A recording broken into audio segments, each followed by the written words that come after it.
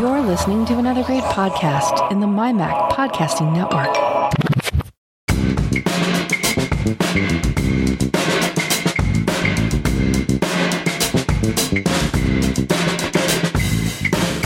Hi, Melissa. Hey, Elisa. How's it going? It's going.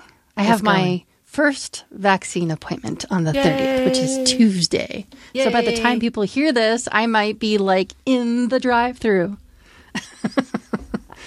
I've never been so excited to get a shot before in my life. Oh, I know. It's like, So exciting.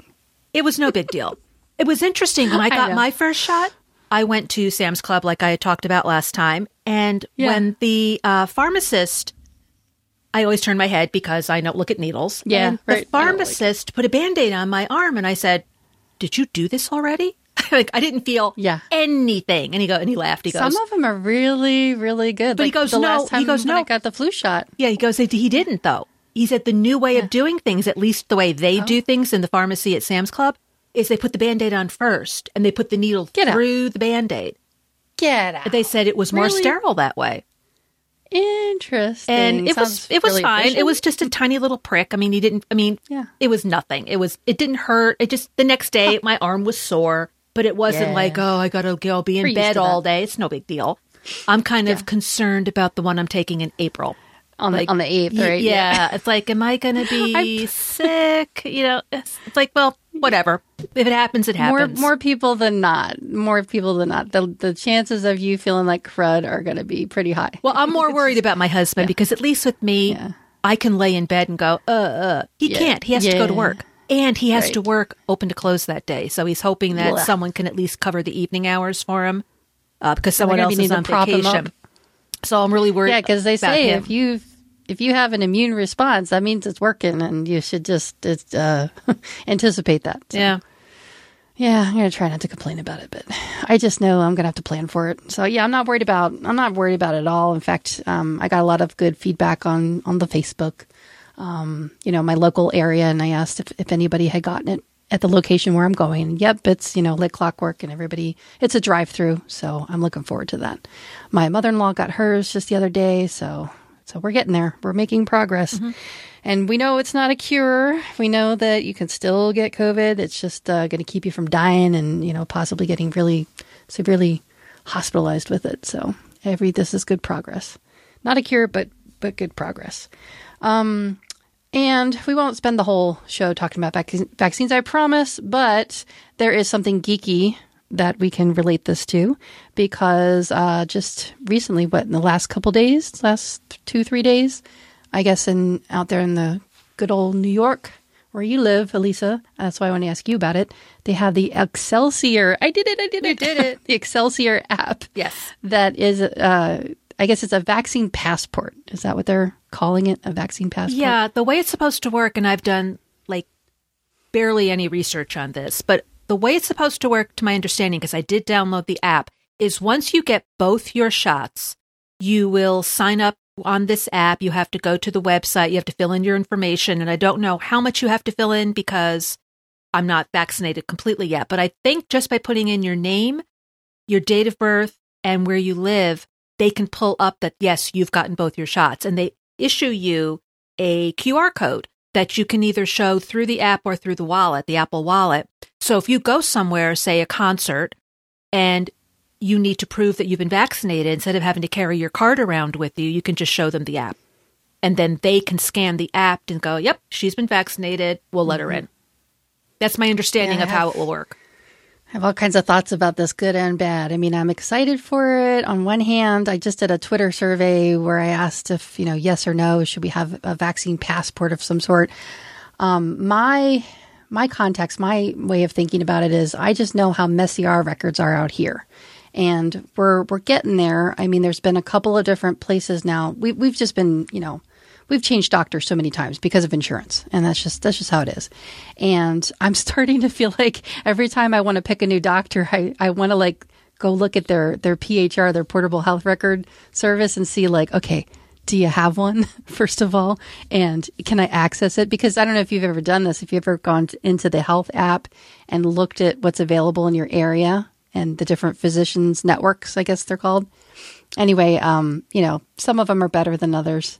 And the vaccines records are kind of messy for me. I know in other places, people give me feedback on Twitter about it that, I have this and I have that. And yeah, out here, it's just all over the place because, like I said, we've switched doctors a couple times, and I've run into these situations with my kiddos because they're little, and of course, you have to get a lot of vaccines throughout your childhood. And I got like a nastygram from the school over in the beginning of the pandemic saying that my little one was due for shots and that I hadn't gotten them, and I was like, "What?" And So I had to go and like, okay, well, where's his shot record? And I opened it up. Like I have an actual card, like a paper cardstock card that's folded in half for each one of my kids. They look the same, but it's all like, just scribbled handwriting. They have like little notes there and I can't read everything. I can see the vaccines, but I can't always make out the dates and stuff. And it's really difficult. It's not searchable. It's not digitized or anything like that. And so when I got them their last round of vaccines and the flu shot that we got back in, I guess, last October, which we didn't end up really needing anyway because we didn't go anywhere and we didn't get sick, which was nice. But anyway, I took in the cards and I had them like manually like, okay, here's all of their records. Could you please put them in, with their doctors here at this clinic? Because I think a lot of them were already input at a previous clinic, but then they don't share. It's not like they just sync up from one clinic to the next, which I think is really dumb. So I'm in favor of digitizing this stuff, but I can understand how people are like, oh, that's really Big Brother and invasion of privacy and all that kind of stuff. So I can see where other people are coming from. Personally, I am for it. I want it. I want some kind of way to digitize it because, me, I'm always looking for geeky ways and ways to make this stuff more efficient so that I can offload it from my brain and not have to worry about it. And I can just search for it. And, because so many times I've gone because I go to the doctor a lot and they'll say, when was your last tetanus shot or when was your last, fill in the blank shot? I'm like, heck if I know. And I was laughing with somebody on Twitter about it that I don't know what you do when you go to look up your shots if you go to the doctor, but I'm like, I don't know when the last shot was. If it's not in my medical record because I changed to you and you don't have my previous records, well, then I got to go see if I can find it somehow. But luckily, over the years, I've tweeted about this kind of stuff like, oh, I feel lousy because I just got yada, yada shot or whatever. And so I journal a lot. I use Day One as my journal app. So I'm able to go and search for it. And so that's how I've basically been able to pull up one, it's not an official medical record, but it's like, it gives me a date as to when I got it. And then I guess it could be verified somehow. I don't know. But the last time that I had to do this, I was with my doctor and she laughed. She's like, oh yeah, I do the same thing. Like search your tweets or search your journal entries and stuff. So I'm all for a digital passport of some sort, but I can understand why people are really hesitant towards it. One of the things that bothers me, though, is, I was thinking about your husband for his business because you said there's there's a business version of the app. There's a business version. From what I've read about it, it sounds like as the business, they would scan your phone to see if you had received the vaccine. So it's like phone to phone. I'm thinking for somebody like me or people like it that work in kind of an industry where you're making house calls, it could be a salesperson. Like for me, and I'm a consultant. I mean, pre-pandemic, I was going on house calls and, that's where I got a lot of illness, to be honest. I mean, between my kids and my husband bringing it home, but then there were times when I would get sick from having been at an elderly person's house who just was getting over pneumonia, but the germs were still there. You know what I mean? Like there's things that I catch from just working with the public. And so, I'm thinking about things like, well, gosh, because I'm already starting it, people are saying, most of the demographic of the people that I work with are all much older than I am. So they're all vaccinated. They're all doubly vaccinated, right? They're all, completely vaccinated. And here I am, I'm only just getting my first shot, this coming week. And then it's still going to be a while before I got to wait 3-4 weeks until I can get the second. And then still got to wait another couple weeks after that. And then after that, even though, yes, technically I'll be vaccinated, am I really going to be ready to go out and work in people's homes again? And what about when I go to work in people's homes and they are not into wearing a mask? Like, am I going to say, well, I'm sorry, these are my rules. I can't endanger myself. I mean, I was thinking about this the other day, like there's a certain kind of etiquette that we follow. Now, I don't know about how it is out in the East, but at least out here, smoking was a big thing. You know, long time ago, I used to smoke. But out in the East, I know people smoke inside their homes, inside their cars with the windows rolled up. It's really gross. But out here, because it's all open, it's all, you know, open air, people smoke outside and outdoors, and it's not that big of a deal. But there have been places where I've gone and worked with clients, and they won't smoke in front of me like while I'm there, but I end up like having to take a shower when I come home. Because if you've ever been a smoker and then you quit, it is way, like you can smell it more than a person who never smoked before, I think, in my opinion, because I can detect it. I can smell it even when I'm driving and the windows are down. It's not as bad. Like people are vaping more, and people, not that that's much better, but they're not smoking as much out here. And when I visit out East, it's like, holy cow, what a difference. But anyway, the point is that I wonder what it's going to be like as far as etiquette and mask etiquette if people are going to say, well, this is my home and I'm not going to wear a mask inside my own home. And I'm thinking, but I'm a very vulnerable person, vaccinated or not. I have asthma. I still have like a big red bullseye painted on my chest. You know what I mean? And I'm thinking about those kinds of things for people working in industry where they go to people's homes. What is the etiquette going to be like? What are the rules going to be? The rules will be set by you. For example, I had Spectrum come to the house again this past week. Okay. Okay. Just they replaced the modem again and changed some wiring around because I'm still experiencing buffering when I'm watching TV. I'm just like, this is a pain. So they came over. The guy was here for a couple of hours. But when I called to make the appointment, they said, it's a long time. Okay, he can come over tomorrow at, 2:00. You need to wear a mask. Whoever is going to be there in the home needs to wear a mask. And I thought, even though it's my home, he's coming in, he's doing a service for me. They can set the rules. So I think for you to go, even though you are entering someone's home, even though they are paying you to provide the service, there is nothing wrong with you. It's like if you were allergic to dogs. You could say to them, if you have a dog, I really need you to put the dog in another room because I have bad allergies. Mm-hmm. If that's a problem for them, they can either not hire you or they can do it through online. Yeah. Yeah, I hope it's not going to be too much of a problem because that might, most of my clients that I can think of like off the top of my head are not going to have an issue. But I'm saying for other people who might run into this issue, I wonder how that's going to go down. Like there's going to be this competition where people might, because you've already seen it in the restaurant industry.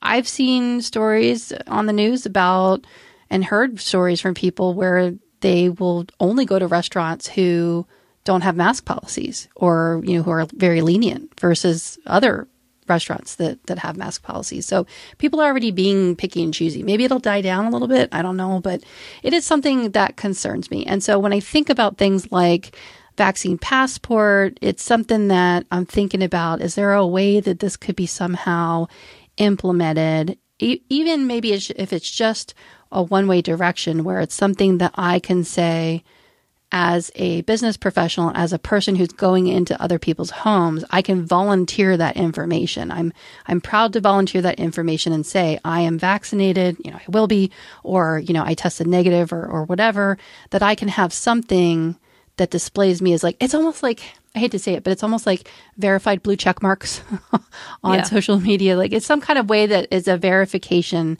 that lets someone know that you've gone above and beyond to make your services safer than say somebody else. Because I haven't had that happen yet where it's only been a handful of times, like the HVAC guy that came out and I think a roofer inspector, but they didn't have to like really come in the house. But twice HVAC people did have to come inside the house and the realtor had to come inside the house. But because I'm high risk, I'm always like the first one to say it. Like, can you please make sure that whoever you send over here is masked and, social distance? Oh, yeah. And then like they go into their spiel. But I always get to them first. So it's just something to think about. It's interesting the times that we're living in as far as digitizing medical records. I remember so long ago, my gosh, it's been over a decade that we started talking about digitizing portable health records. Do you remember back in I think it was in the beginning of the Obama administration where there was this big push They don't do it here. Healthcare. They don't really? Do it here. No, nothing's digitized? No.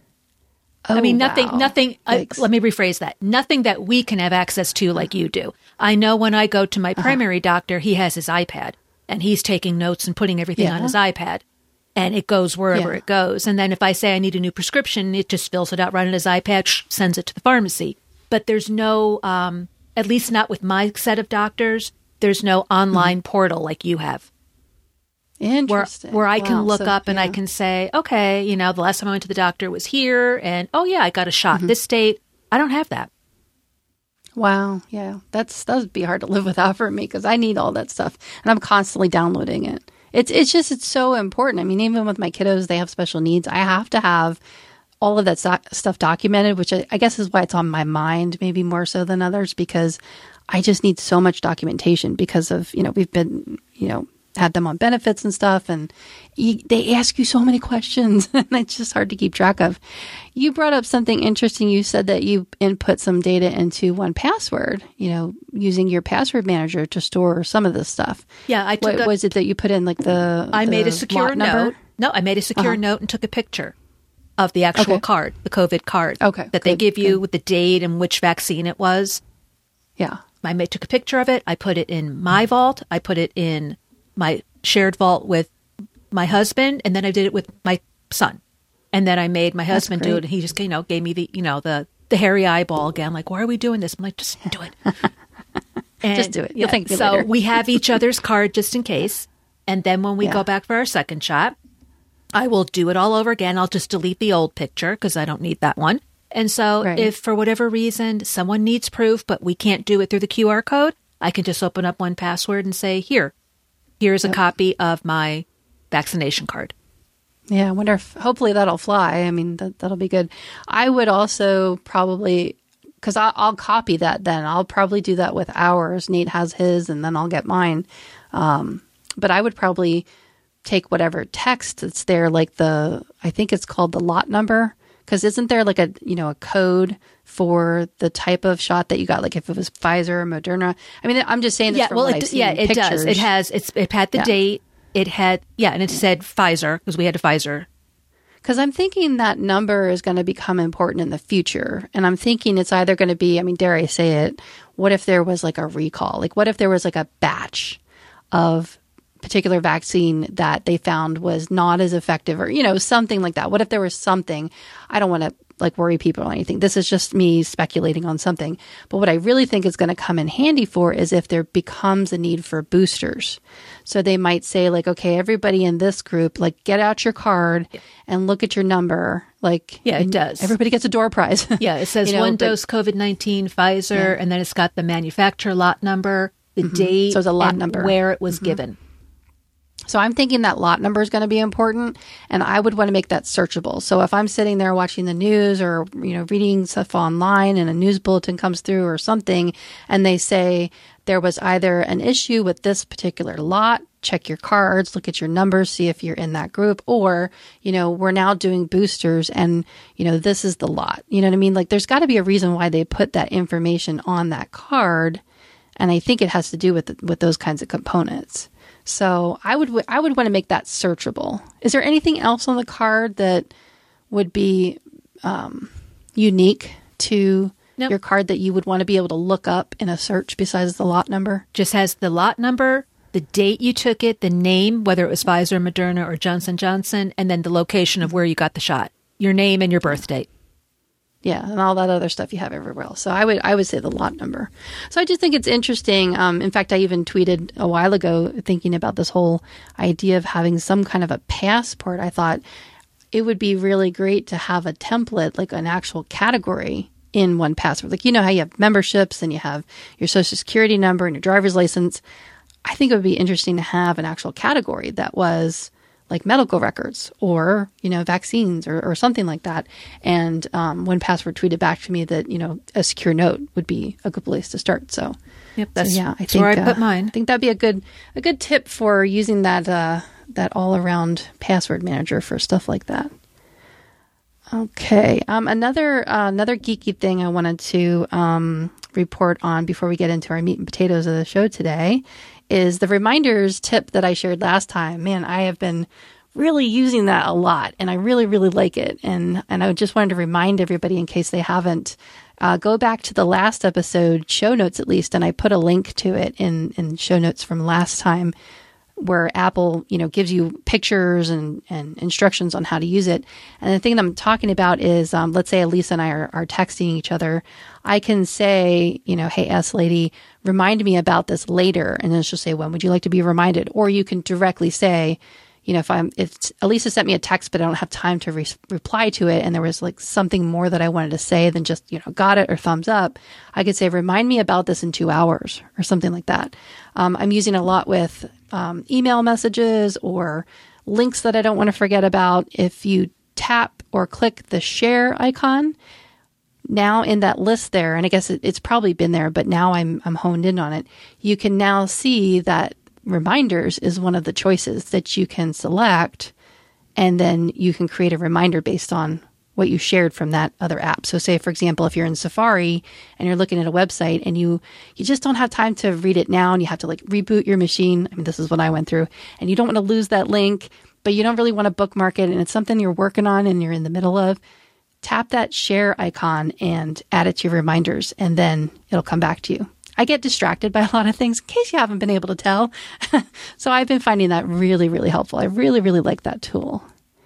Let's see, what else? Something I want to throw out to the listeners.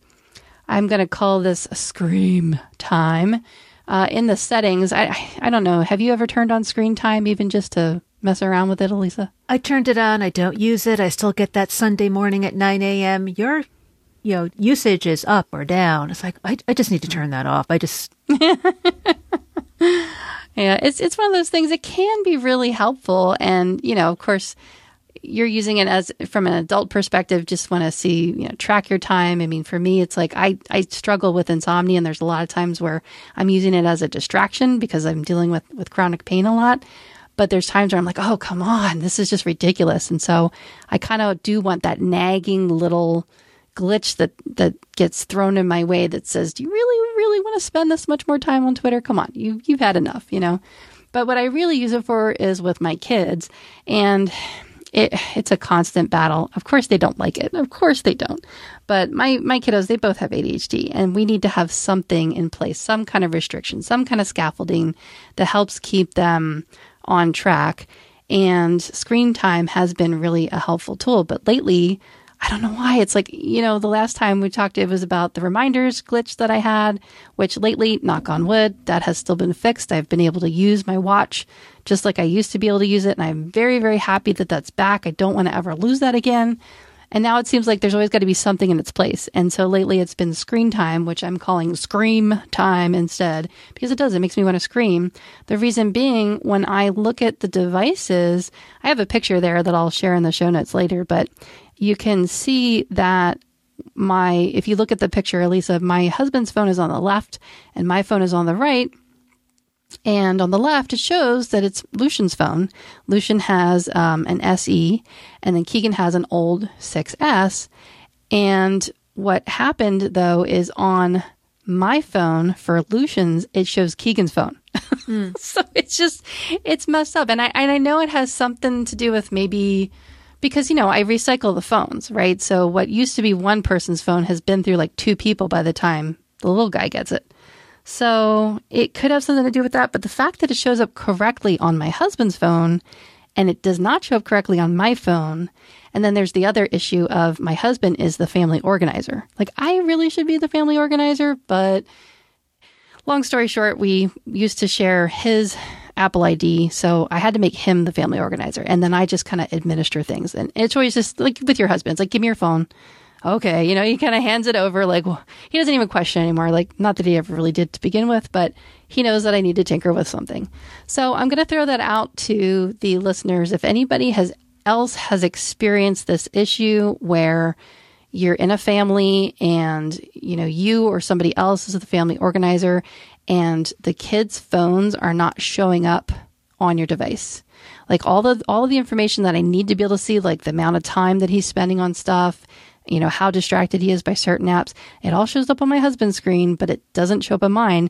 And yet I can make screen time modifications. I can, put an app restriction on. I can change how much time he's allowed on stuff. All that stuff I can do, but it will not report the usage, and it doesn't report the correct device in the list. So if anybody else is having that problem and they fixed it, I really, really, really want to hear from you. Or if you're having the same problem and you haven't fixed it, then hopefully, you can be like, yeah, that's me too. And if I do find a solution, if I do figure it out, then I will share it. It's probably going to involve me unchecking all the boxes and signing out of iCloud and like wiping my phone and starting all over again, which I've done with my watch so many times. Like, I don't want to have to do that. Anytime I call Apple support and they say, sign out of iCloud and sign back in, I'm like, you really want to make me cry? No. Or unpair or wipe it out and start again. I'm like, I'm not that strong. No, I can't do that right now. And it usually does fix things. I just wish that it didn't have to be this like nuke and pave type of solution, which, I do that enough anyway. I mean, when we get new devices every couple of years, I do a fresh nuke and pave. It's just, it's not necessarily painful then because I've chosen to do it and because I have my reasons. But having to do it a couple of times throughout the year is it's just frustrating. Which brings me to another thought, and you probably don't want to hear this, but because I like you, I'm going to tell you anyway. You mentioned that you had Spectrum over again to replace the modem again. Yeah, they replaced it with the same modem. Yeah. Different box though, right? Like a brand new modem, just same model. It was the same exact thing that I picked up at the store 2 months ago. You being the geek that you are, and you have quite a few other devices around. Like I remember we talked about this, I don't know, months ago now, and I said, you're probably going to have to disconnect all the other stuff. And you're like, oh my God, there's like 30 things. And I believe you, because I know having to do that in my house. Yeah, I have to wonder, did they even bring it up? Your dots and your echoes and your this and your that, and like your Rokus and all the other devices that have to connect wirelessly. I wonder if they're hammering on your bandwidth. You know what I mean? Like, I wonder if there's... This is my thought. Something rogue. What he did is he replaced the cable wire that came from the basement to the modem. He goes, this one's a little crunchy. He goes, the coax? Yeah. So he replaced that. Then he took some wires out of the basement. He goes, you have a bunch of amplifiers down here, which aren't hurting, but they're not doing anything because you don't have a cable box anymore, because my cable is now through streaming instead of the actual cable box, which is good and bad. The bad part is sometimes it doesn't record things on the DVR, and then it does. It's the weirdest thing. It's like I could be, like, for example, last week, American Idol. I was taping that at 8 o'clock. I never start anything on time because I want to go through the commercials. And I checked at about 8:30. It shows under scheduled American Idol, 8 p.m., but it wasn't under recorded. Yeah. So I ended up... Unexpected behavior. Yeah. So I ended up having to... Do you have a teenager in your box? Yeah, I just had to watch it live. And then about 10:15 when it was over, then it appears in my recorded. And it does that. And that's one of the things I called about and complained about, because I said, there's no rhyme or reason. It's not like it only happens on NBC on Tuesdays, or it only happens with this particular show. There's no pattern. Any channel, any day, any time, who the heck knows? And they're, well, that's a known issue. So that's kind of like a side point. But he took out the amplifier. He says, I only need to have that back if I decide to go back to a box. They put new wires down there. He checked the outside wires. Everything is good. So they're looking for noise. I'm wondering if the problem is the Rokus. That's what I was going to say. I wonder if there's certain apps that are either legacy or older or don't have, updated firmware. I looked up the Roku. I looked up the Roku, and I bought it in 2018. So it's only 3 years old. I'm like, yes, there's a newer version of what I bought. I'm like, it's only 3 years old. It's not like, God, I've been running the same Roku for 10 years. Everything, it updates on its own. And I'm constantly restarting it. It happens more at night than it does during the day. And it seems to happen a lot toward the end of a show. So if it's an hour show and I've got 10 minutes left, it does a lot of buffering. And sometimes to the point where I have to go completely out, come back in again. It's a pain in the neck. But here's the problem. I cannot buy a new Roku because Spectrum and Roku did not come to an agreement. So if I delete the app, I cannot get it back. It's kind of like what YouTube TV has had with Google. I'm sorry, YouTube TV had with, I think, Fire Stick, I think it might have been, where they couldn't get along, and so you couldn't get that app on the Fire Stick. I hope I'm remembering that correctly. But I said to the guy, well, if I buy a new Roku, once I sign into my Roku app, I should have the Spectrum app.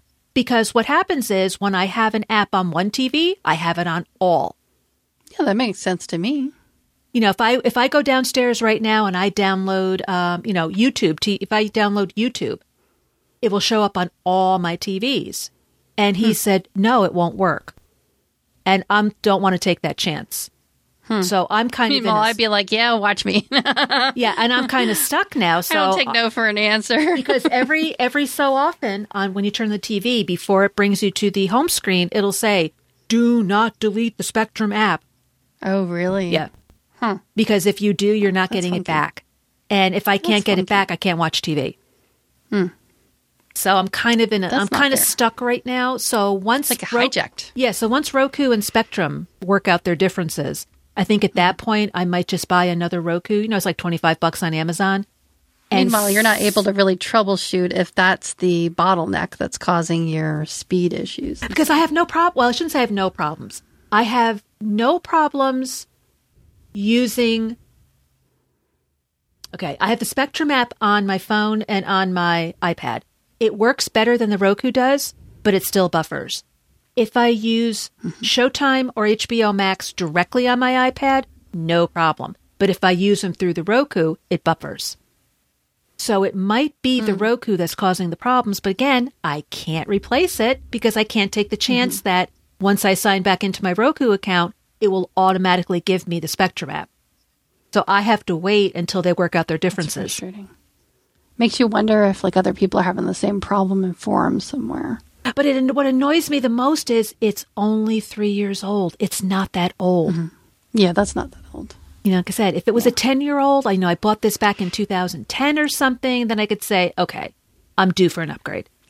Are there any other devices like Echoes or Dots, or are there any other Wi-Fi devices that are just still connected that are like really old? Or, no. You know, maybe like a really old Kindle that's slowing things down?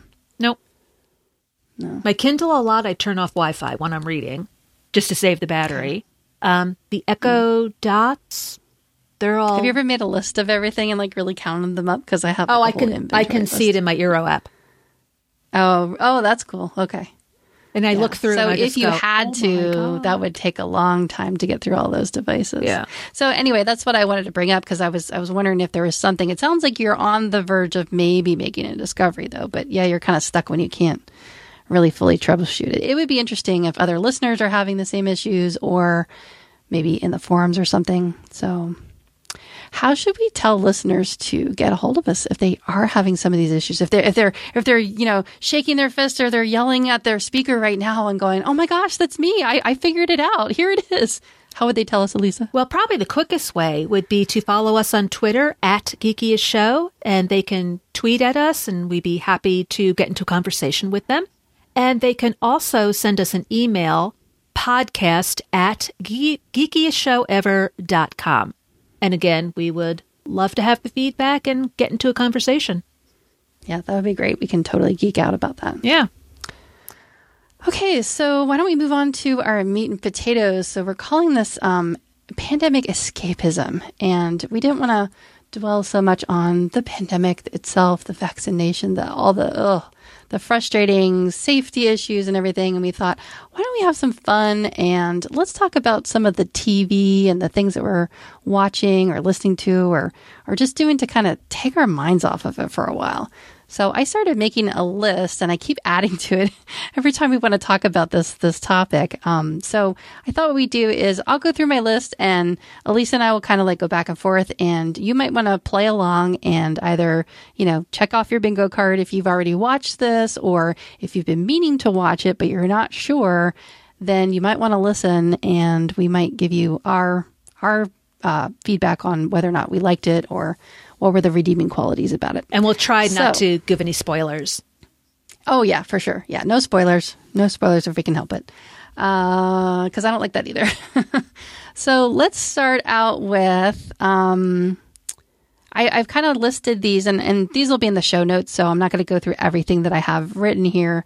But the most recent one that I started watching is called Resident Alien, and that's a Joss Whedon production. And I've liked some of his other stuff. You may be familiar with him from Firefly, and there was a show that I really liked called Dollhouse. It's sci-fi. It's usually involving some kind of body snatcher kind of a thing. I'll just leave it at that so that there's not too many spoilers. But I really like it. It's very funny. It's very cringy. There's a lot of things that really, did they really just go there? Did they just say that? Did they just do that?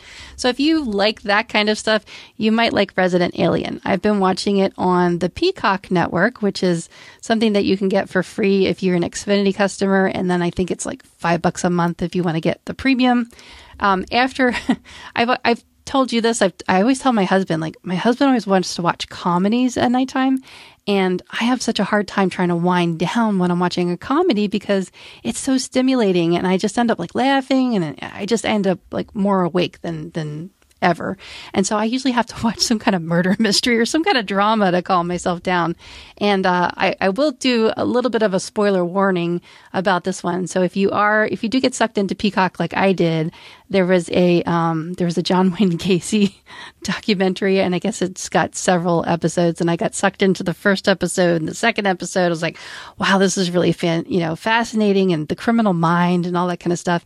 And you get to the end of the second episode and they're like, oh, well, if you want more, you have to pay for the premium. So there's the little gotcha for that. So just a heads up in case you're into that kind of stuff. Next one on the list is, I'm just going to skip over this because you said you weren't interested in the sci-fi and the Resident Alien. The next one on the list I have is El Camino. So I am a major Breaking Bad fan, and I just absolutely love it. I am not usually the type of person that watches something more than once. I'm usually once was enough. There's so many other things that I want to see. I don't have time to watch it again. But now I'm going through this very interesting phase in parenthood where my oldest child is now a teenager and he can handle this kind of stuff. He's like into the fake gore and things like that. And he's starting to get into the more deeper stuff. And so now I can watch these things with him. And so I waited and waited and waited, and we wanted to watch the El Camino movie. Now, for those of you who don't know, it is the, what do they call it? Is it a sequel? It's not a sequel. It's I guess it's a sequel. Yeah. It kind of picks up where they left off at the end, and then it kind of ties up some loose ends and things. And so in order to watch this, though, because I wanted to watch this, I wanted this to be like a mother-son kind of a thing. So then that meant watching Breaking Bad all over again from the very beginning and all the episodes. So we did that. And then finally, a year after it came out, I finally got to see El Camino. It was worth the wait. I really, really liked it. I thought what was really interesting about it, like if, the geekier side of things, was the fact that, and I hadn't thought about this at the time when I was watching it, but the fact that they pulled this off, they made this movie 6 years after the last show finished airing. 6 years. And you don't really think about it until you watch somebody talk about this, and then you sort of kind of notice some things, but still, they pulled it off. They really, really did. I mean, 6 years went by, and one of the actors gained a bit of weight or, grew. I mean, some of the actors were a lot younger. And, of course, because they were younger, then they had a lot of, maturing going on and their facial changes and stuff. But I thought it was really well done. So I liked it. Did you watch it? You've seen the whole Breaking Bad series? Twice. Yes, twice. Oh, yeah? Oh, yeah. Oh, interesting. Breaking Bad. You usually don't like stuff, but you watched it twice, huh? Breaking Bad is one of those shows, like a couple of others that you have listed that I won't talk about, but like Mad Men, like Game of Thrones, the cable TV shows that you really have to binge because there's so much going on. Sometimes from the beginning of the season to the end, so much happened that you don't remember what happened at the beginning of the season. Well, think about that. And then a year and a half to 2 years until the next season comes out. Forget it. You have to binge these shows. I remember watching Breaking Bad the second time and then going, oh, now I know what they were referencing in the series finale. I couldn't understand what that particular item meant.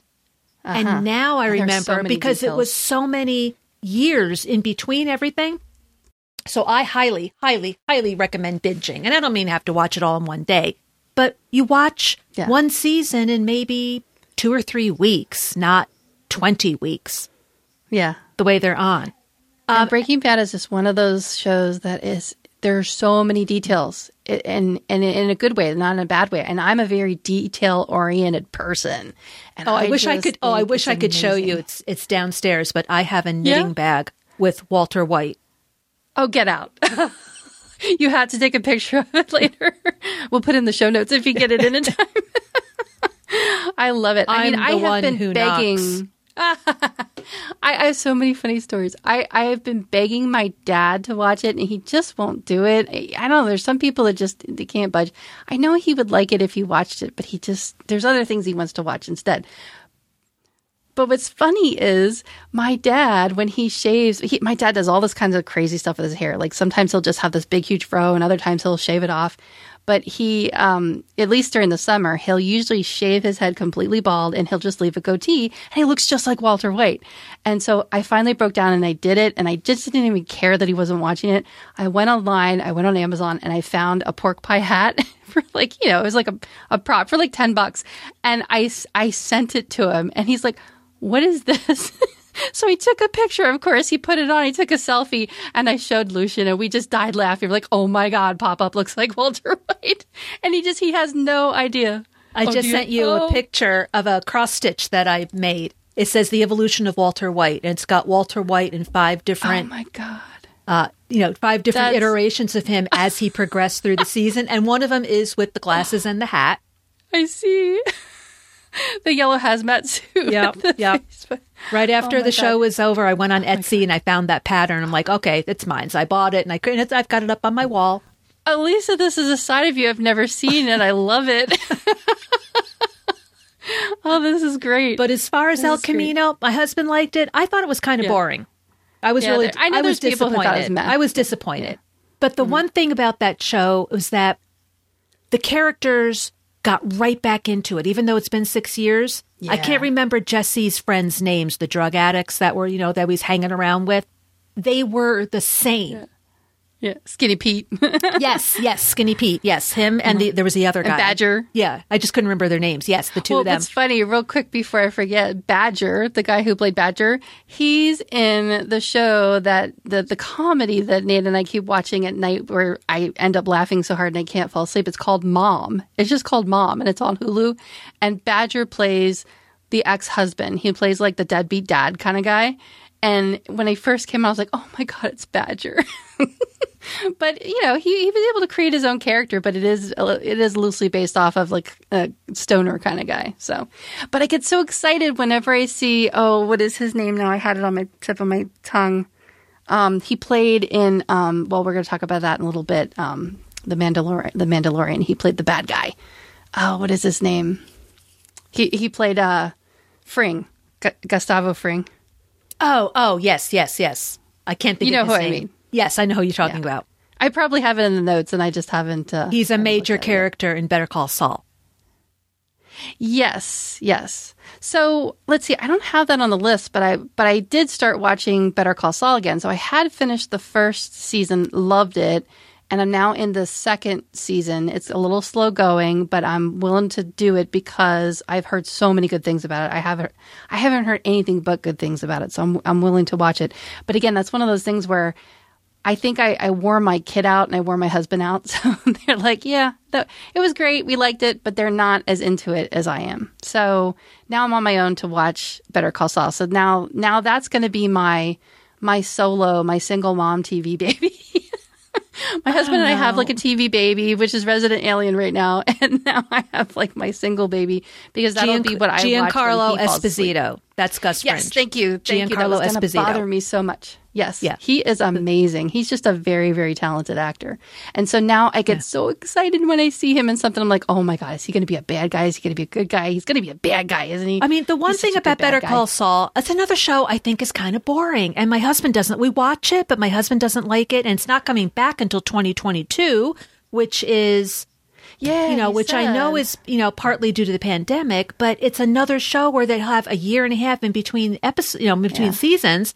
It's like, oh, and I know. Well, it's a good thing I'm watching it now because by the time I get done, maybe it'll be 2022. What's interesting with Better Call Saul is how you see the characters prior to when they made their debut in Breaking Bad. So sometimes you look at someone and you go, I know what's going to happen to you in a couple of years. Yeah. But seeing the transformation from what they were like in Better Call Saul and then how they change once they get into Breaking Bad, how they potentially, maybe they die, maybe they change personality from good to bad or bad to good. Maybe they were healthy and now they're not. Just all these different things, how things change over the course of time. So it's interesting to see someone who might have been a really bad guy in Breaking Bad is a really good guy in Better Call Saul, and you see what happens in their life that makes that change. Yeah. And you learn a lot more about Mike. Oh, interesting. He's a great character, too. So it's interesting. Kind of like in a life imitates art or art imitates life kind of a way, in a very meta way, because what we've gone through over the past 4 years and now with the pandemic is it's kind of like that too. Like, I don't know if you catch yourself doing this or if you do this on purpose or if you just catch yourself doing it, but I catch myself doing it on purpose where I will sometimes crave to watch something that's pre-pandemic, something that was, with the times, and then look back on it, like something that might have like current events in it, something that has the mentionings of stuff that we went through politically and economically and stuff. And I watch it and it's very twisted. And I look and I think, gosh, those were simpler times. We thought that, XYZ was such a big deal. And it was not such a big deal compared to what we've dealt with over the course of the past year. It's like I call it time capsule watching, because it's like you're watching something from a time. And that's a really good segue into Mr. Robot, because that's what I went through. That's what I was experiencing with Mr. Robot. When I was watching Mr. Robot, and I don't know, you watched this probably quite a while ago, but I had only watched it recently, and I was getting a little like mind blown seeing a lot of the things that were very current that ended up, it was almost like foreshadowing. It was almost like, this stuff happened years ago, like, 2013, 14, 15, prior to the election cycle, prior to the pandemic, prior to all this stuff. And then these things sort of happened, or they happened in ways that were hinted about in the show, And I sat there watching it, we're talking about escapism, right? But Mr. Robot was really challenging because there were times when it didn't feel so escapey. And there were times when it almost was bringing me back into current times and almost like making me panic just a little bit, thinking about dystopian futures, thinking about, like what we went through in the beginning of the pandemic was we had, threats to our food supply. We had threats to our, toilet paper supply, for crying out loud. We finally got a bidet. I don't worry about toilet paper anymore. I've, just decided to change my life in that aspect. But I'm just talking about something as simple as the threat to some kind of a supply was scary at the time. We didn't know what was going to happen. There was the meat factories, and all of a sudden you couldn't, get dog food for your dog. You couldn't get certain kinds of, meat stocks. It's like, okay, I can live without beef jerky for a while. Come on. But some of the stuff, and now what's going on with there's the big ship that's stuck in the Suez Canal. And I guess there's chipsets on there, and there's things that we need, and we might be headed for another, bump in the road when it comes to supply chain.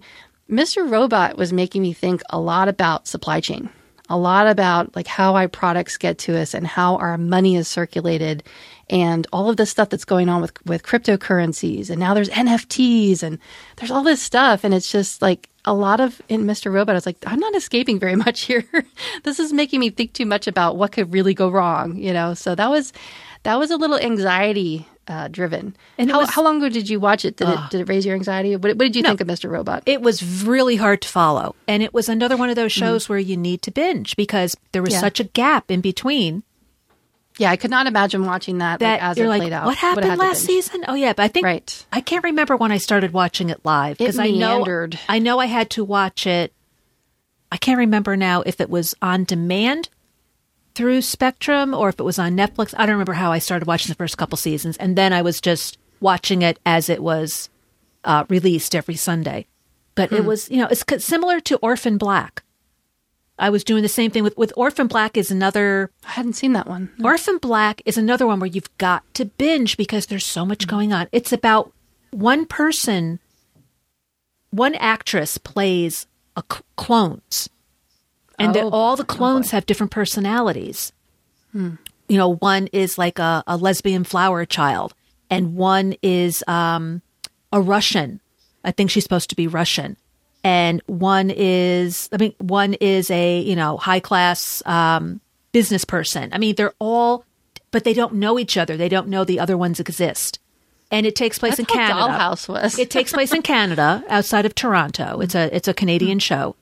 And it was interesting. I mean, the actress who portrayed them all was fabulous because she had to not only physically, she physically changed her body, her outward appearance, but also her personality and her accents. So she was really good. But it was another one that was kind of hard to follow because they were trying to find out, all these clones met each other and they were trying to find out who did this to them. That reminds me of iZombie. Have you ever watched that one? No, I never heard of that. That was a comedy / whodunit mystery, solve the murder kind of a thing. And it was along the same lines where it was the same actress who was phenomenal, who had to play all these different characters, all these different versions of herself. So, just quickly, the premise was that she had become a zombie, but she was hiding it. And in order to be able to solve these murders, I guess she found out accidentally that if she ate the brain of, or a portion of the brain of the person who was killed, she would have these flashbacks and be able to solve the murder. And then she was working as a coroner. That was, just very fitting. And she was working alongside of this detective guy. He didn't know she was a zombie, but she played the part of this clairvoyant. That was her shtick. That was how she made him believe that she was able to solve these cases when in actuality she was a zombie eating their brains and figured out how they died. Yeah. So, but the best part, I mean, it was very cheesy and very funny, but it was so creatively written and so well done because she had to play all these different characters. And it was just like, you tune in thinking, what's she going to be this time? Because she would be 2 or 3 different characters over the course of one episode. And it's just a lot. But yeah, different accents. She would speak differently. Sometimes she would be a man. I mean, it was just, one time she'd be a ballroom dancer. Another time she'd be a rapper. It was just like range. Yeah. People who have range. Her name is Tatiana Maslany. And this is the description on Internet Movie Database, which is really, this isn't the description of the show. This is just the description of the first episode. A streetwise hustler is pulled into a compelling conspiracy after witnessing the suicide of a girl who looks just like her. Oh, wow. Yeah, that's got a punch. Huh. See, she's got 1, 2, 3, 4, 5, 6, 7, 8, 9, 10, 11, 12, 13 different characters listed here. How many seasons and episodes did it play out over? It was 2013 through, where is it here? 2013 through 2017, 50 episodes. Wow. You have to put that on the list. Got to put that on the list. Yep, so. Okay, so next on our list was The Mandalorian. Did you watch The Mandalorian? I don't get Disney. And nor would I be interested. Yes. Yeah, so that was Disney Plus, and I'm not that, at least I don't think I am. I'm not that much of a Star Wars fan, but the Baby Yoda sucked me in. I came for the Baby Yoda, and I stayed for everything else. The geeky thing that I wanted to bring to light with this one, though, and the reason why I put this on the list was because, yes, Baby Yoda was like totally adorable, and that's what sucked me in. But what really hooked me was the special effects. I mean, I'm the type of person who's sitting there, art major, looking at all this really great stuff and these outfits and costume designs and this, how did they make these scenes and stuff? And then I happened to watch this Vox interview with Charmaine Chan. She is a visual effects artist, and I wanted to feature her for this part. I will put links in the show notes. There's a really great YouTube video that's a Vox interview, and she talks about how she used green screen and other technologies to achieve the lighting effects that we see in The Mandalorian. So, for example, just don't take it for granted when you're looking and you're watching the show and you're looking at the reflection on his helmet, or you're looking about, the background. They achieve that by having these, all around LED screen, green screen effects. And I just thought that was really fascinating. So I put a couple links to her in the show notes, so be sure to check that out. It's not all about the Baby Yoda. It's all about the art and the visual effects that went into it that I think made it look so interesting. It was just a great story, and what I liked about it was you didn't have to be a Star Wars fan to enjoy it. You didn't have to know all of the backstories. You didn't have to know all of the history. Of course, it was always fun, when I would ask a question, my husband or the kids would be able to fill me in, and they'd be able to say, well, this was the that, and this was the that. But for the most part, I was still able to enjoy it without knowing all of the details. And then next on the list is Ted Lasso. This has been my favorite. This is another one where I watched it twice. I had to watch it twice, and I would probably gladly watch it a third time, because I noticed this is one of those things, again, kind of like with Breaking Bad, but this one's on like a different mental level. That with Breaking Bad, there were so many cinematic not special effects, but cinematic details of, little innuendos and little like Easter eggs and little things in the background. And, this matched that. And the color palette meant something. And there was all this like mental stuff. With Ted Lasso, it's like this constant quick wit and these phrases and these little things that they say. And there's these little Easter eggs but it's all in things that they say and things that they do. Not so much about, again, maybe if I watched it the third time, I might notice like things in the actual set design in the background. But it's mostly the relationships between people and the things that they say and the stuff that comes out of Ted Lasso's mouth, Did you watch it? Mm-hmm. What did you think of it? It took a little bit to get into. Yeah. The first couple of episodes, I said, what is everybody, thrilled about this show? Everybody said the same thing. Yeah. But then as I got into it, I mean, I didn't love it, but I liked it. I'm kind of not a comedy person anymore. I think once I just got tired of all the canned laughter, and that kind of pushed me away from, comedies, and also, like Full House kind of. Yeah, laugh tracks really annoy me. And like the Full House kind of, you got to have the wise ass kid who's always saying something, aren't they adorable? So that kind of pushed me away from comedies that I just don't like to watch them anymore. But Ted Lasso wasn't like that. Right. This was like a very psychological comedy. I mean, there were decisions were made here. Life lessons are learned here. In fact, I wrestled with it for a little bit, but both my husband and I talked about it. And, our kids are, they're tweens and teenagers. They're not, they're not very mature and an adult. And there were some very mature concepts and, a little bit of like sexuality in there. But I said to my husband, I was like, I think there's a lot in here that our kids could really benefit from. So that's when we watched it the second time. We watched it with the kids, and our kids are at that age where, yes, there's a lot of F-bombs. There's a lot of swearing. But it's one of those things where you kind of have to weigh the good with the bad. And it was, I don't know, dare I say it was very appropriate swearing. And it was like, this is how to swear appropriately. This is how you swear. These are how you use cuss words in a sentence. This is women's empowerment. This is, a woman who knows what she wants and who values herself. These were like things that I wanted my boys to see, and I just felt it was very enriching. I felt it was a good family show. Now, kids younger than them, I probably would say, like I have nieces and nephews that I can't wait till they're old enough to see it. But yeah, I cannot recommend that they see it now, maybe a little bit later, or it could be like stuff will just go over their heads. But, we'll just, every once in a while, like the other day, I was looking at something and my son had gotten out a little cup full of those little army men. And I was like, oh, is that like a Toy Story Easter egg? Is that like an Apple Pixar Easter egg kind of thing? Because like there was definitely those things in the show. I don't know if there were any that you picked up on. I'm going to put my thoughts about it in the show notes. But, so just something simple that we have laying around. It happened to be a cup of those little green army men. And I picked one up and I just like showed it to my husband. I just held it up and I went, Ted Lasso. And he laughed, So there's like those little things that are all around you in your life that you can kind of point to and you could just say, Ted Lasso. It's just, I don't know. It's just good for the soul. I really, really, really enjoyed it.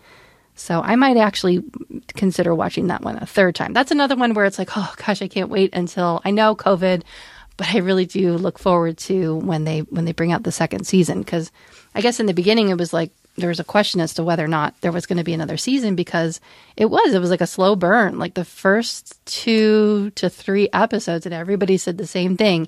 You got to get past that second and third episode, and then you're hooked. And boy, was it true! I mean, it wasn't just talking. It really, really worked out that way. One of the things I wanted to mention about that is Brene Brown. I don't know if you've heard of her. She's like a psychotherapist. Like she does a lot of like TED Talks and she has a podcast. She's amazing. She's very, very good therapy. And she is a super fan. She is like a super fan of Ted Lasso. And she actually interviewed Jason Sudeikis and Brendan Hunt and asked them these, rapid fire questions. So I'll put a link in the show notes to that episode. It's a really good listen. I really highly recommend it. What was next? I mentioned Mom, and next was on the list. I have not seen it yet. I was going to ask you about The Queen's Gambit. The Queen's Gambit. Did you watch it? Yes. Yeah, what'd you think? Yeah, we watched. That's something that my husband and I both watched together. It's not too much we watched together because he's not home very much. But yes, we did watch that. That was one that a lot of people I knew said, oh my God, this show is so great. And I'm like, I have no interest in it. Tom was interested, so I said, okay. Because you know how I am. If I'm not hooked in half an hour, I walk out because there's just too much out there for me to waste my time. Exactly. But this was good. It's not just about chess. There's more to it than that. But at the end, kind of like Ted Lasso wasn't about. Yeah, it's like European. Yeah, it's like soccer is part of it, but it's not just about soccer with Ted Lasso. Well, yes, Queen's Gambit. It's definitely about chess, but it's not just about chess. It's just about her life and just. I don't want to say too much about it, but the one thing I will say is when you're done, makes you want to run out and buy a chessboard, and start playing. That'll be interesting because we have one. And the thing is that my youngest, both my kids know how to play chess. I don't. My little one is trying so hard to teach me, and I don't know. And it's amazing because he has ADHD, but he has the kind of ADHD where when he gets hyper-focused on something, like he can play, he used to play Plants vs. Zombies. He is the type of kid that craves to play something where he's got to think 5 steps ahead, And whereas like, I can't remember my name. Yeah, I can't when do I that. start playing the game. That's my husband. Like, wait, which direction do they go in and what does this one do? And he's just got it all memorized and he gets upset because he's not challenged enough and like he can't get other kids to play chess with him. They do have chess clubs they did pre-pandemic, but it's one of those things where it's like it's an expensive trip and yada yada yada. So they've got games. I know my youngest watched it before we did and he really liked it, so he downloaded a chess game on his iPhone. Oh yeah. My son has chess.com. Yeah, so that's just it. He's trying to get his other friends to play, and they'd rather play Minecraft and other things, but. Yeah, so we already have a chessboard, so that's good. I'm already prepped. Yeah, so, we've got one, but I don't know. I learned when I was in 8th grade, but I haven't played probably since 8th grade. So I would need a major refresher course on how to play. Tom did too. He used to play, I think, against his father. So he downloaded the same game. So every now and then he'll play on his phone. Mm-hmm. I want to sit in front of somebody and play if I'm going to play. Yeah. So, I bet there's a Zoom for that. What's next on the list? We have Ray Donovan. Now, this is not one that I've seen either. These are getting into like that's yours. another show that everybody talked about. You got to watch Ray Donovan, but we didn't have Showtime. So I'm watching this by myself. I just started season 6 yesterday. I think I watched the first 3 episodes, and there's 7 seasons. It's one of those shows where it's like Billions, like Homeland, which all incidentally... the guy from Homeland? Was he in Homeland? The guy from Homeland is in Billions. Okay. Now, these are all on Showtime. I don't know if that makes it coincidental or what. Yeah, that's what I was wondering. They're all the kind of shows where you start out going down this path, and then like 4 seasons later, you are somewhere so different that it doesn't make sense anymore. You know, I know TV shows have to grow and change and move forward, but this is like so far away from what it started out to be that you're going, what the hell? It's not just a character arc. Yeah, it's strange, but it's basically Ray Donovan is from Boston. He lives in LA, and he's what we would call a fixer. People with money, whether it's celebrities or athletes or just people with money, when they get have a problem, they run into a situation and they need someone to fix it for them, they call Ray Donovan. And it's about him, about his family, and... Is it like a mafia type of thing? No. Let me see if I can give you the exact description on the Internet Movie Database, as I love that. Ray Donovan. Okay. It stars, I never can pronounce his name correctly. Liev Schreiber is in it. Okay. But he's very deadpan, you know, and it's one of those things where every woman that he meets that he needs to help, they all want to go to bed with him. And I just think, why? I don't know. I don't know. Is it gratuitous? I don't know. It's just, there's a lot of gratuitous nudity in not so much now, but in the beginning. Now, there are some scenes where it does make sense because it involves prostitutes in certain scenes. But then there's other scenes where I'm just thinking, why did you have to show them naked? It wasn't necessary. You could have filmed them from the head up and it would have had the same effect. So that I don't like. I don't like gratuitous. You know, I'm not a prude, but I don't like gratuitous blood and No, if you don't like blood, then don't watch. But what the description is: Ray Donovan, a professional fixer for the rich and famous in Los Angeles, can make anyone's problems disappear except those created by his own family. So if you have a problem with the F word, do not watch. Yeah, I don't have a beeping problem, including his young children. Every character, every single character. His wife, you know, that's why I asked if it was Italian. You know, she can't use it. She just can't say, "Hey, Melissa, how are you?" It has to be, "Hey, Melissa, how the F are you?" How the F are you? You know, it's like you really had to do that. Like everything they say, it's like, okay, come on, dude. I mean, and believe me, I drop F-bombs left and right, but I know when not to. Right, there's a time and a place. Yeah. So no, they're Irish. They're Irish Catholics from Boston, and that's an important factor. That the fact that they are Irish Catholics from Boston plays into the storyline.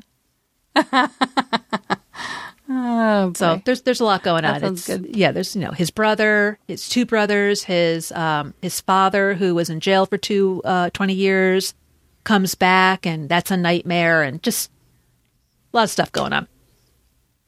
With Ray Donovan. Sounds good.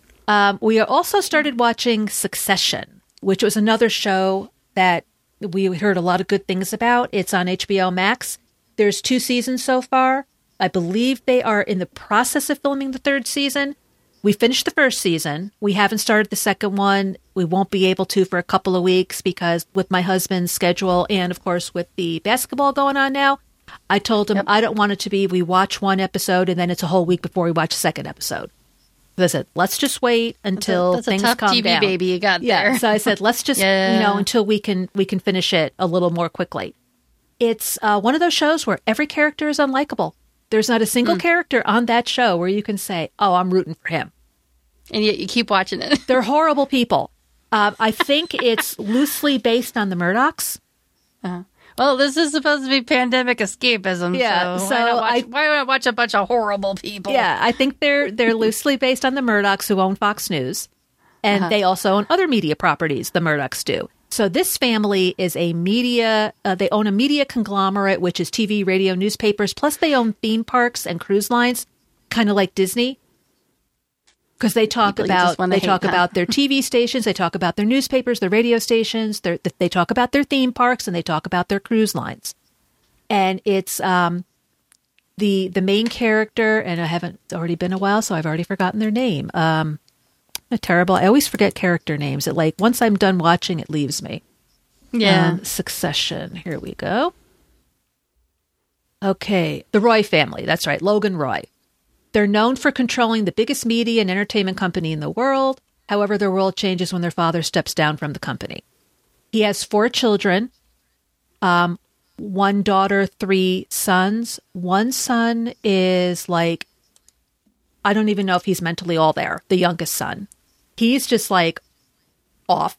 Another son lives in New Mexico, and he's kind of like a flower child. It's almost like it's a Republican household, and he's the Democrat. It's just he's very opposite in his belief system of what the rest of the family believes in, but he's still very close with everyone. And then you have the other son who just got back from rehab because he was on cocaine, and it's just great. Well, and then you've got the daughter. Yeah, you've got the daughter who is dating one of the people who works for her father, but also believes in sleeping around because why not? So it's very soap opera-like. So I can see why you put this ahead of Schitt's Creek. That's a good thing that goes next. Schitt's Creek is hysterical. Have you seen Schitt's Creek? I've only watched the first couple of episodes. It's one of those things where I do plan on watching it. I hear nothing but great, fantastic things about it. I'm looking forward to it. I just want to know what the freaking memes mean. There's no laugh track. Yeah, or anything like that. So you don't have to worry. You don't have to worry about listening. This is supposed to be the funny line because everybody's laughing. It is so funny. You've got it's Eugene Levy, Dan Levy, Catherine O'Hara. 3 episodes into it. Yeah, and Annie from American Pie and Annie Murphy. Yeah. So those are the 4 main characters. The husband, wife, and the 2 kids. And all you I've heard that this is like an arc. These characters develop from one end of the spectrum to the other or something. Like David. That's the big Breaking thing. Bad. This is the big thing with she's Alexis. Her name is Alexis, the character. David. That's all David. So that's one of the. I can picture the meme doing that too. Yeah.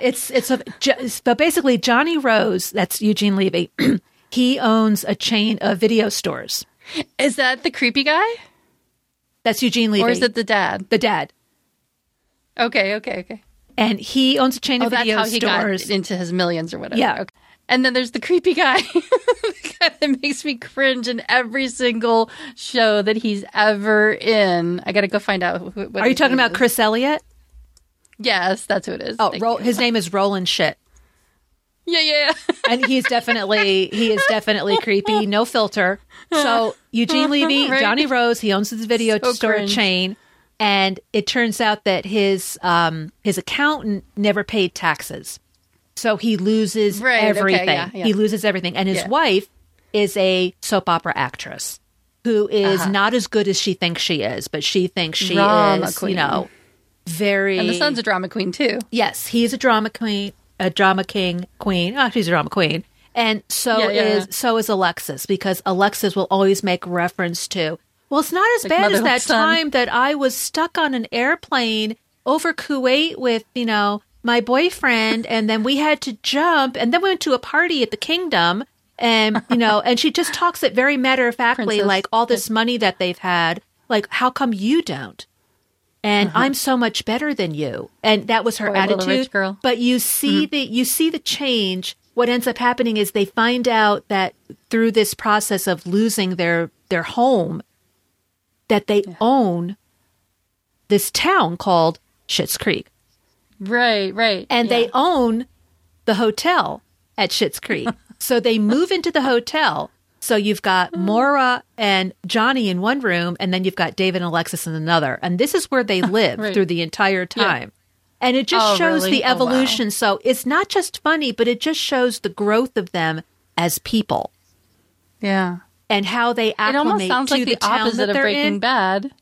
It's just really funny. I mean, some of the characters are so like my favorite is Stevie. She is the person who manages the hotel. She is so deadpan that she just cracks me up. She reminds me of one of the actors in The Breakfast Club. Ally Sheedy. Ally Sheedy. Uh-huh. Do you think the same thing? Does that sound about right? Yeah, very quiet, very deadpan, very like smart-assy kind of, you know. Yeah, some of her one-liners are hysterical. And then the yeah. actress who plays Twyla is actually Eugene Levy's daughter. She runs the diner that they always go to. But it's funny because it's subtle. It's definitely something not I'm gonna watch. It's not one of those shows one of those comedy shows that I can't stand, where you can see them trying to make a joke. Mm-hmm. This is just life and just really things that they do. It's won a lot of Emmys, and it's funny. It's funny. But the thing is with my husband, they're 23 minutes long, these shows. So you can watch like 5 or 6 episodes. Yeah, because it was a 30-minute show on Pop TV. So you take out the commercials and it's 23 minutes. You can watch 5 or 6 episodes in the time it would take you to watch a movie. Yeah, that's how Mom is going along on Hulu, the show called Mom. They're very it's a half hour. Quick it's a half hour sitcom. Watch like 4 of them in a row. Exactly. Well, he would only watch 2.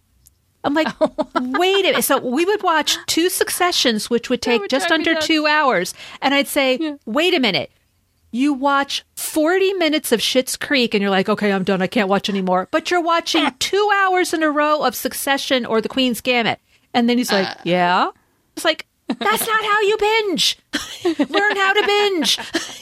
Maybe he's like me and he needs that murder to calm his nerves. Like, I can't handle the comedy right before bed. I love it. Schitt's Creek is definitely one I want to watch again. Okay, sounds good. I might just have to. It can be our baby. I'll just watch it with you. We'll have our own affair. And David is great too. I love David. I mean, he's just he's one of these people that is. He thinks he is better than everybody, and people just accept him for that. And it's. I still love David. And when you see, and then once you'll see the memes make a whole lot more sense. Yeah, I'm looking forward to that. Finally, I subscribed to Disney Plus back in July, just so I could watch Hamilton. And Disney was smart. I haven't seen it yet. And I want to, but I haven't been able to get the kids. Mandalorian won out. We signed up for Disney Plus to watch Hamilton. I got all excited about it. I asked you about it. And how long ago was that? Yeah. So it was back in July. And it used to be you could get, I don't know, what was it, 2 weeks free of Disney Plus? I forget exactly how long it was.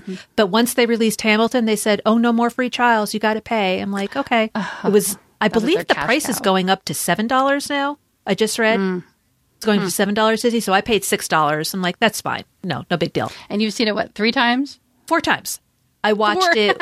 I watched it once by myself. I watched it once with Shane because he was home for the summer. I watched it once with my husband, which surprised me because I didn't think he would be interested. And I watched it once by myself, closed caption, because he came home from work and he's like, "You're watching it again?" I'm like, I said, yeah, my month is over in a couple of days. I wanted to watch it. And watching it with the subtitles really, really helps. Because normally I'm knitting or something when I'm watching TV, because I just can't just sit there and watch. But I did watch it that one time, did not knit, did not do anything. I focused on the TV, impressive. And I watched the subtitles. And oh my. I think for something like Hamilton, it's really, because it is fast paced, because they rap so quickly and you can't catch everything they say. So once you know exactly what they're saying, the entire story makes more sense, obviously. So I'm definitely a subtitles person.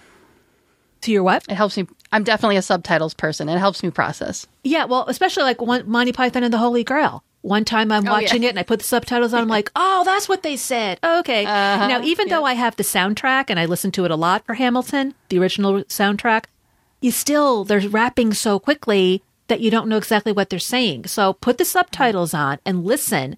And then you can go, okay, now I understand why 15 minutes later, character A said this to character B because they talked about it 15 minutes ago in that song.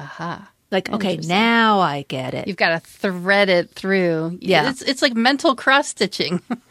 Yeah, Hamilton was really good. Now, I did see the touring company in 2019 when it came by. And I was really excited about that. And I wasn't overly enthused. And I think and I already had the soundtrack by then. And I think it was because for some reason I got really, really tired. So I couldn't appreciate it. But if it ever does come back, if, theater ever comes back again, and it does come back, I'm going to go back again and watch it. And I think I'll be able to appreciate it more. So I highly recommend Hamilton. So I noticed you have an app listed here, and I just thought of one as you were talking about this, about, you mentioned subtitles and like reading them. Have you ever used the Genius app for lyrics? Check it out sometime. While you're talking about the next thing, I'm going to look up the link for it and put it in the show notes. But it's called Genius, and it's for looking up lyrics to songs. And if there's ever been a song where you maybe couldn't quite understand the lyrics, or maybe you could, but you wondered, why did they write those lyrics? What did that mean? And I mean, I do look up rap songs. I'm a white girl, come on. But I do look up rap songs because I am interested in the poetry of it, and I am interested in why they wrote the lyrics. Like I like me some Cardi B. I will admit to that. And she's a very talented lyricist, and I like to look up her stuff. I don't always understand it, but I want to go the extra mile, and I want to go look it up and see what she meant by that, or what other people might have interpreted by it.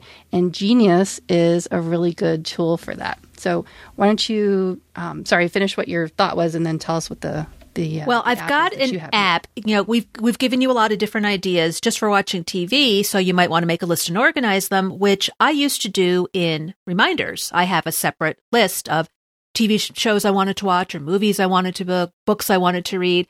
But I found something better in an app, and it's free, and it's called Sofa. Now, I'm far from an expert in this, so I can't tell you everything it does. It is free. There are in-app purchases, but I believe that's strictly if you want to change the color and the theme. So, but you don't have to pay anything to actually use this app. So it gives you different lists of apps, audiobooks, board games, books, movies, music albums, podcasts, TV show, and video games that you might want to keep track of. So what you would do is hit the plus, and it gives you a list again. So let's say, so Melissa talked about, I'm going to hit movies and TVs, and she talked about, let's say Schitt's Creek. So I type in, it would help if I spelled it correctly. I type in Schitt's Creek. You don't spell it the other way. Okay, so you type it in, you do search, and then what it does, I know you listeners cannot see this, but I'm showing Melissa. It shows you a picture of Schitt's Creek. Okay, so then you hit the plus sign, and I can add that to my list. Or if I hit Schitt's Creek itself, it says, formerly filthy rich video store magnate Johnny Rose, his soap opera wife, Maura, his 2 kids, Uber-hister son, David, and socialite daughter, Alexis, suddenly find themselves broke and forced to live in Schitt's Creek, a small depressing town they once bought as a joke. It first aired on January 13th, 2015. There were 6 seasons. It was on Pop Network. So it gives me all this information. So I add it to a list. And then I say I want to go into TV shows. So now when I look on my TV shows, I have Schitt's Creek. I have Sharp Objects, which is something that's on HBO I want to watch. The Flight Attendant I also have on here, which is something on Netflix, I believe. Maybe it's HBO, I'm not sure. And then Succession.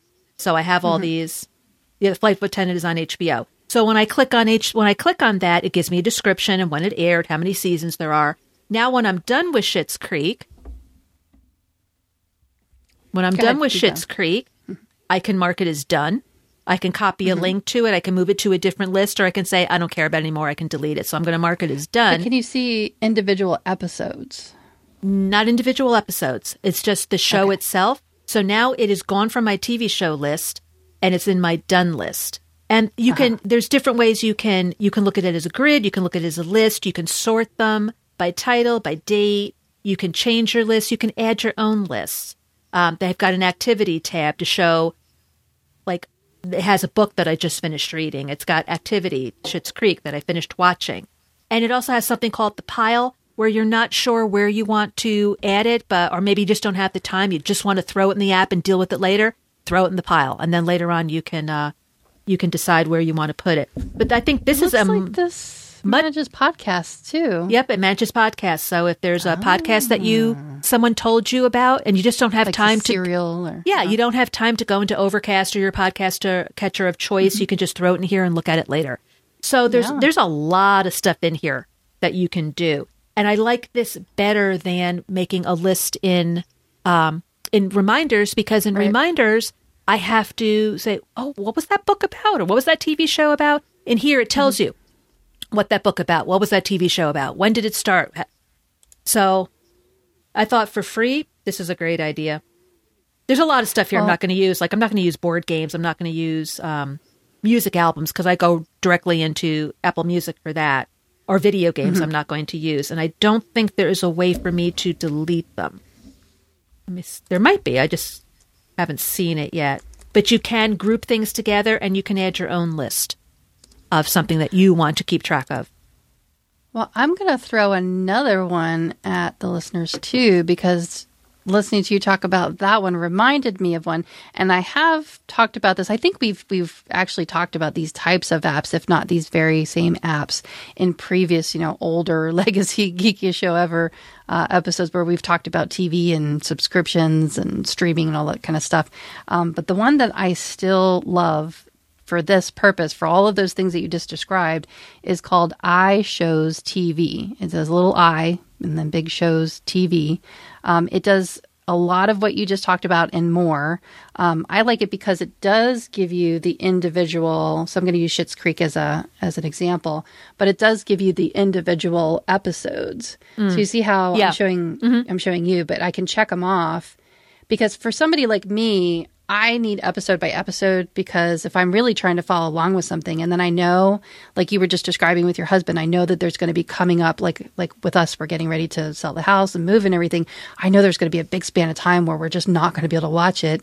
And I want to remember where I left off, because occasionally, like I'm doing that right now with Better Call Saul. I need to keep track of the episodes because it's been so long since I picked it back up again that I had to rewatch the last episode. And like sometimes, like I can't remember what I went into the kitchen for 5 minutes ago, but I'll get into it about 10 minutes like, oh yeah, I totally remember what happens. Okay. And then I can go on to the next episode. That's fascinating how the brain works. I don't know how that happens, but it does.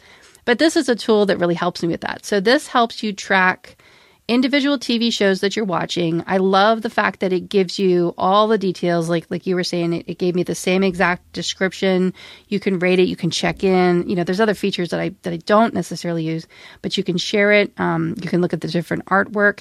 It will tell you what I really, really like is it'll tell you, okay, it's no longer airing. It's finished, meaning that, they've done all the episodes. They're not coming out anymore. But say, for example, something like, I think it was called Russian Doll. There was Stranger Things. There were things where, like you were saying before, I guess Better Call Saul would be a good example, where the show has ended the season, but it's been renewed, and you will be able to find that out with this app, because then they'll let you know. Like if you've ever wondered about a show, like, oh, I wonder if this is over. Did it ever get renewed for a third season? It was so good.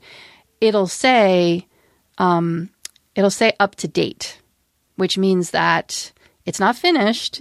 There's still going to be more episodes coming. And then what's great about this is, like, again, in lieu of the reminders, it's better than the reminders, because you could be like not thinking about this for a whole 6 months or so. And then all of a sudden you'll get a notification like, oh my gosh, that show's been renewed. And like the next episode is going to be like, I started watching 911 Emergency. I think it's on Fox. And I was really excited about the show, and then the pandemic hit. I was like, oh, this, it's gonna be a while till we get one of those episodes. And then they started filming again, and so I found out about it because the app told me. It gave me a notification. So what really is the like premium? That. You can also. What's the premium? There's a $4.99 premium. I did buy the premium. Yeah, I'm glad you found that, because I was going to say I can't remember how much it was for the premium. The premium allows you to. I think you can probably get away with it with most of the features for free. It's one of those great apps where there are enough features in the free version that you can kick the tires. And then if you really, really like it, like I really, really like it and wanted to support the developer, I didn't really need the extras, but I wanted to support the developer because I thought it was done so well. And you can like change the theme, and you know how much I love purple, so they had a purple theme. When I was watching, that's the same with Sofa. Yeah. You can do everything for free, but if you pay, I think it's $1.99, you can change the theme. Yeah, there's like skins and themes and it's just little extras and stuff. This does it sync with a service called Tract, which is spelled Trakt? No, I don't think this does. Yeah, I'm looking at that and right now. And what's nice about that is Tract is it's a syncing service. It's kind of like, in a way, I guess it's like the iCloud of TV show subscriptions that, helps you keep track of stuff, because then there are other apps. So this, for example, this app, I don't believe, and it's been a while since I checked, and if anybody's listening and can correct me if I'm wrong, I would love to be wrong about this, actually. I don't believe that there is an Apple TV version of this. It would be something worthwhile to check and see if there's a Roku version. Like, is there a Roku version of Sofa?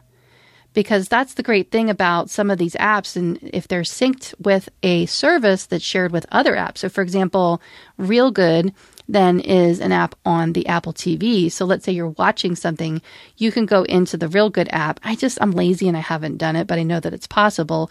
And instead of checking it off on your phone, say you have your phone plugged in a different room, which is like, oh my God, rare. Like, why would I have my phone any more than like an inch away from me, right? But it happens occasionally. If I'm doing an update. You can use the TV app, or in your case, it would be probably a Roku app, where you can check off, that you watched it, and it'll keep track of the shows from that platform. And then when you get your, digital appendage back, your phone, then you can see that it's synchronized. So that's one of the benefits, I think, of this one. Another great thing is at the bottom, there's different icons, and one of them looks like a little inbox drawer type of thing.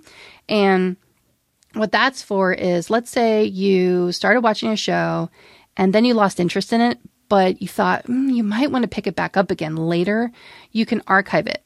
So you can go back into it and then bring it back to your, current shows that you're watching, so that your feed, so to speak, or all the tiles, they aren't so clustered. They're not so filled up that it's overwhelming. You can archive stuff and then you can bring it back. There's a star, you can favorite things. You can view it as a calendar. There's a search, you search for something that you like, you tap the plus sign, you add it to your list. It lets you know. So for example, I am watching Tiny World on Apple TV Plus, and it's one of those things where it's a really cute show that I want to watch with the kids, but we haven't had enough time to like actually watch something with the kids. They always want to be playing with their friends online. So it's just kind of sitting there, but it lets me know that I'm 5 behind. So there's, how many shows, and it lets me know that I have 5 left to go.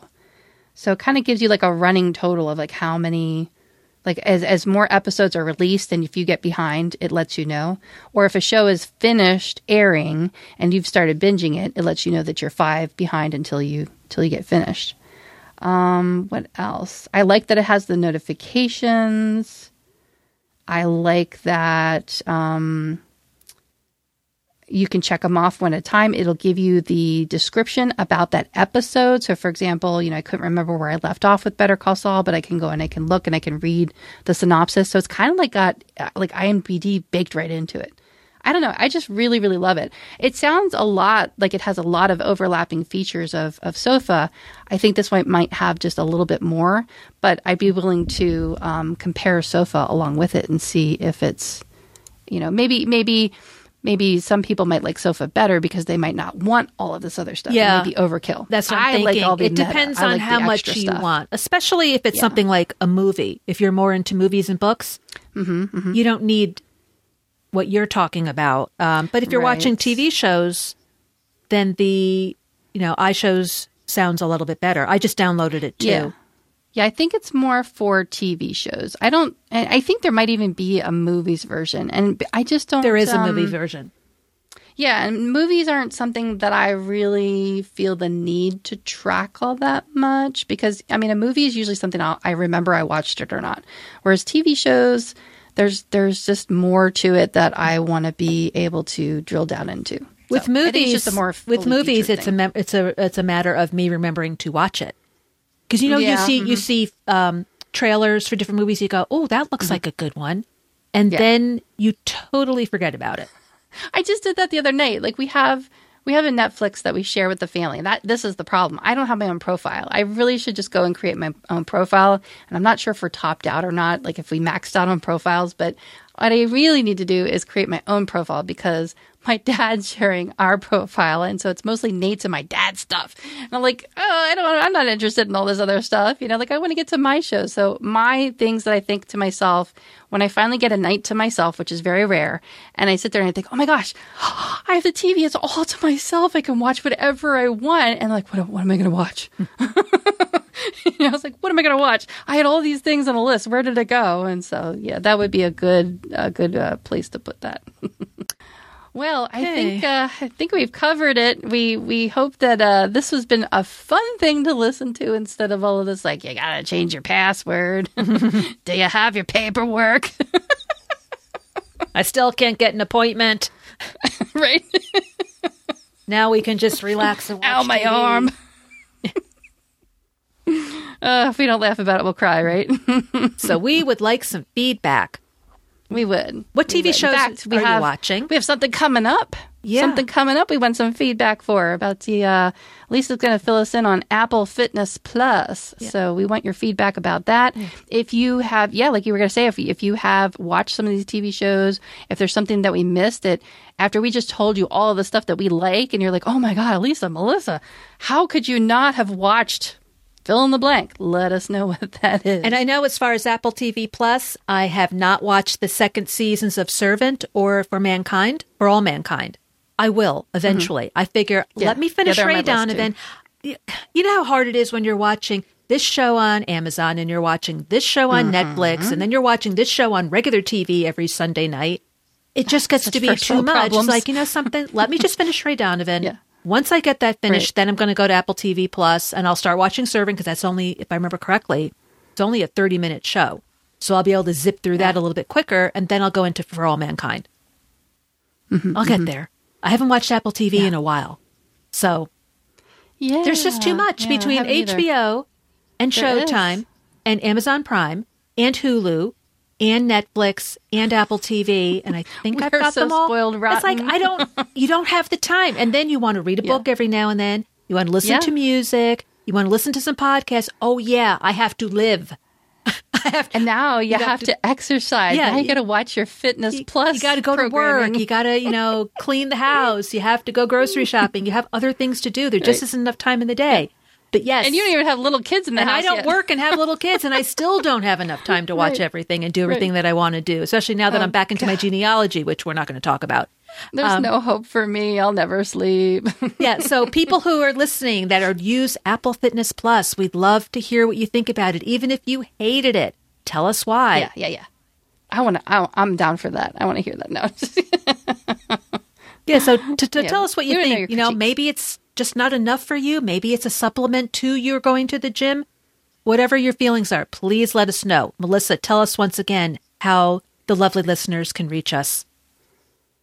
So you can email us, which is podcast@geekiestshowever.com.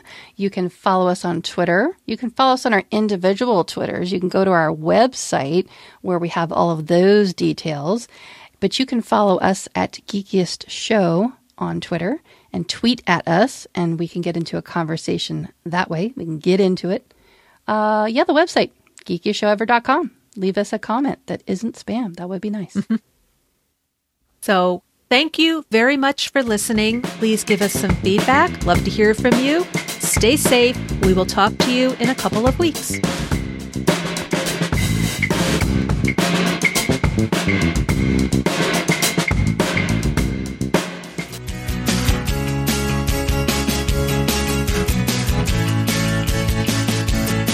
Some people like their live casts to be informative, to the point, provocative, and timely. The Mac to the Future livecast is some of those things, but we won't say which ones.